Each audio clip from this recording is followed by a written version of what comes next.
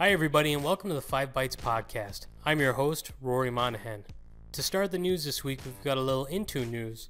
On a previous episode, I talked about the announcement of an Office removal MSI. This week, a new Office MSI removal feature became available with Intune and C2R. With more and more organizations looking to consolidate deployments into Intune over SCCM, this could be relevant to many. Before trying it out, you should be aware all MSI Office apps, including Visio, project, language packs, and proofing tools, not just the Office 365 apps being deployed through Intune, will be uninstalled. And while speaking of Intune, there are also a set of new features this week, including deployment of line of business apps for Mac OS, as both required are available with enrollment types.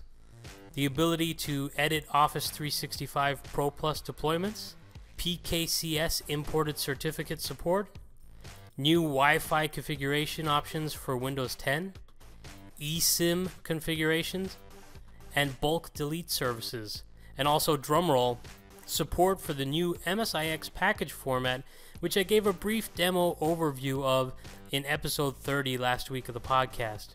If you want a glimpse of that, take a look at the YouTube version of last week's episode. I have a blog post currently sitting in drafts, which I hope to get up in the next coming weeks. But so far, I'll say it's a very simple packaging tool and very easy to both package and deploy MSIX applications so far in my testing. And Intune support makes it a much more viable package format going forward. So it'll be interesting to keep an eye on MSIX going forward. It's not all good news for Intune this week, however. Microsoft's TechNet blog revealed Intune Managed Store app installs can fail on iOS version 11.3.1 and 11.4 when Face ID or Touch ID are enabled for iTunes and App Store. So beware of that for your iOS end users. In other news, online forum Reddit, which I'm sure the majority of techies are aware of, has confirmed a data breach in which usernames and encrypted passwords data were compromised. But they have not said how many of its users have been affected. And there's like over 200 million Reddit users, so hopefully it's not all of them. But I guess we'll find out. If you're a Reddit user, it's best to change your password. And if you haven't already, go into your password change option and also enable two-factor authentication. This week, Cisco has agreed to pay $2.35 billion for security startup Duo Security. Duo is an authentication service that focuses on two-factor authentication, helping to identify a company's employees across a range of devices or applications. The MarketWatch article that I got my information from suggests it's a product somewhat similar to Okta. And Okta has been definitely increasing in popularity and adoption across the enterprise, so that's quite interesting for those existing Cisco customers. Duo had raised about $118 million in venture funding.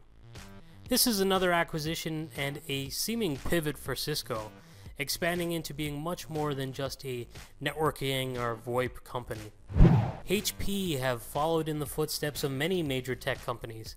They launched a bug bounty program for printers Tuesday with a max payout of $10,000 of vulnerability.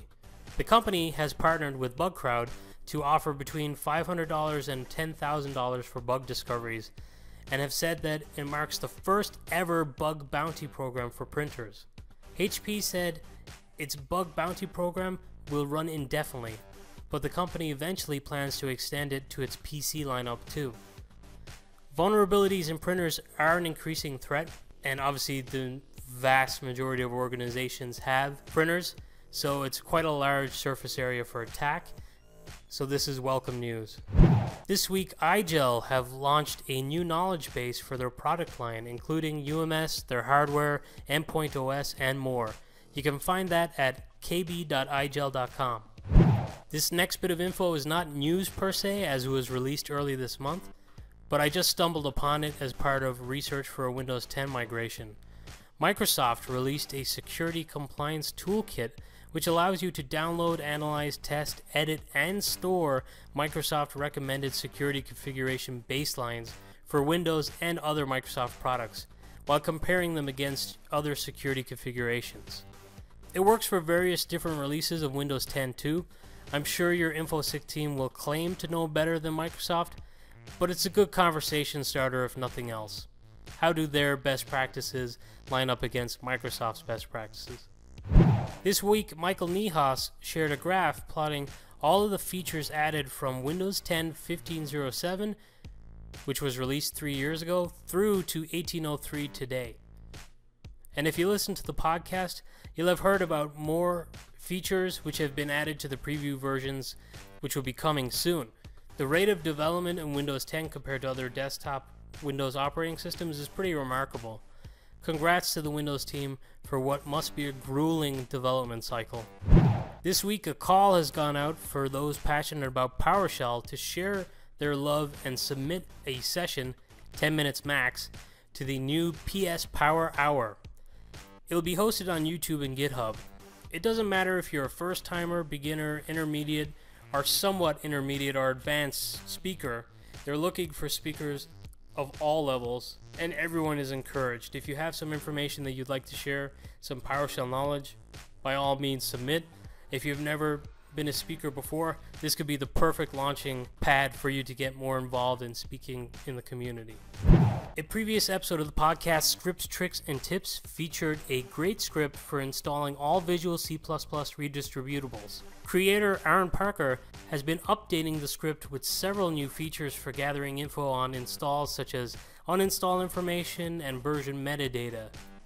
To see what's been added over time and to check out the script for yourself, check out stealthpuppy.com, and I'll share links directly to the Visual C++ redistributable installation tool under episode 31's resource links on 5bytespodcast.com, as well as in the description on the YouTube edition of this episode. And now for this week's hot job. This week, Elon Musk tweeted to urge those who are into game development to apply to work at Tesla. They are seeking talented people to help develop fun games that integrate the center touchscreen in the cars, the phone, and the car. It's certainly a unique opportunity, so if game development is your passion, this could be a really good one for you. And now for this week's Scripts, Tricks, and Tips. This week's tip comes courtesy of Patrick Grenier. Thanks to him for sharing info on the Resolve DNS name commandlet in PowerShell. If you work in IT, you probably use NSLOOKUP quite often to get the host name of a machine using its IP address. The Resolve DNS name commandlet accepts various different input types, can be stringed together with other commands to extend its capabilities, and outputs into a nice tidy format. If you go to use NSLOOKUP in your day-to-day work, just open up PowerShell and get into the habit of using this instead. I think you'll see the advantages.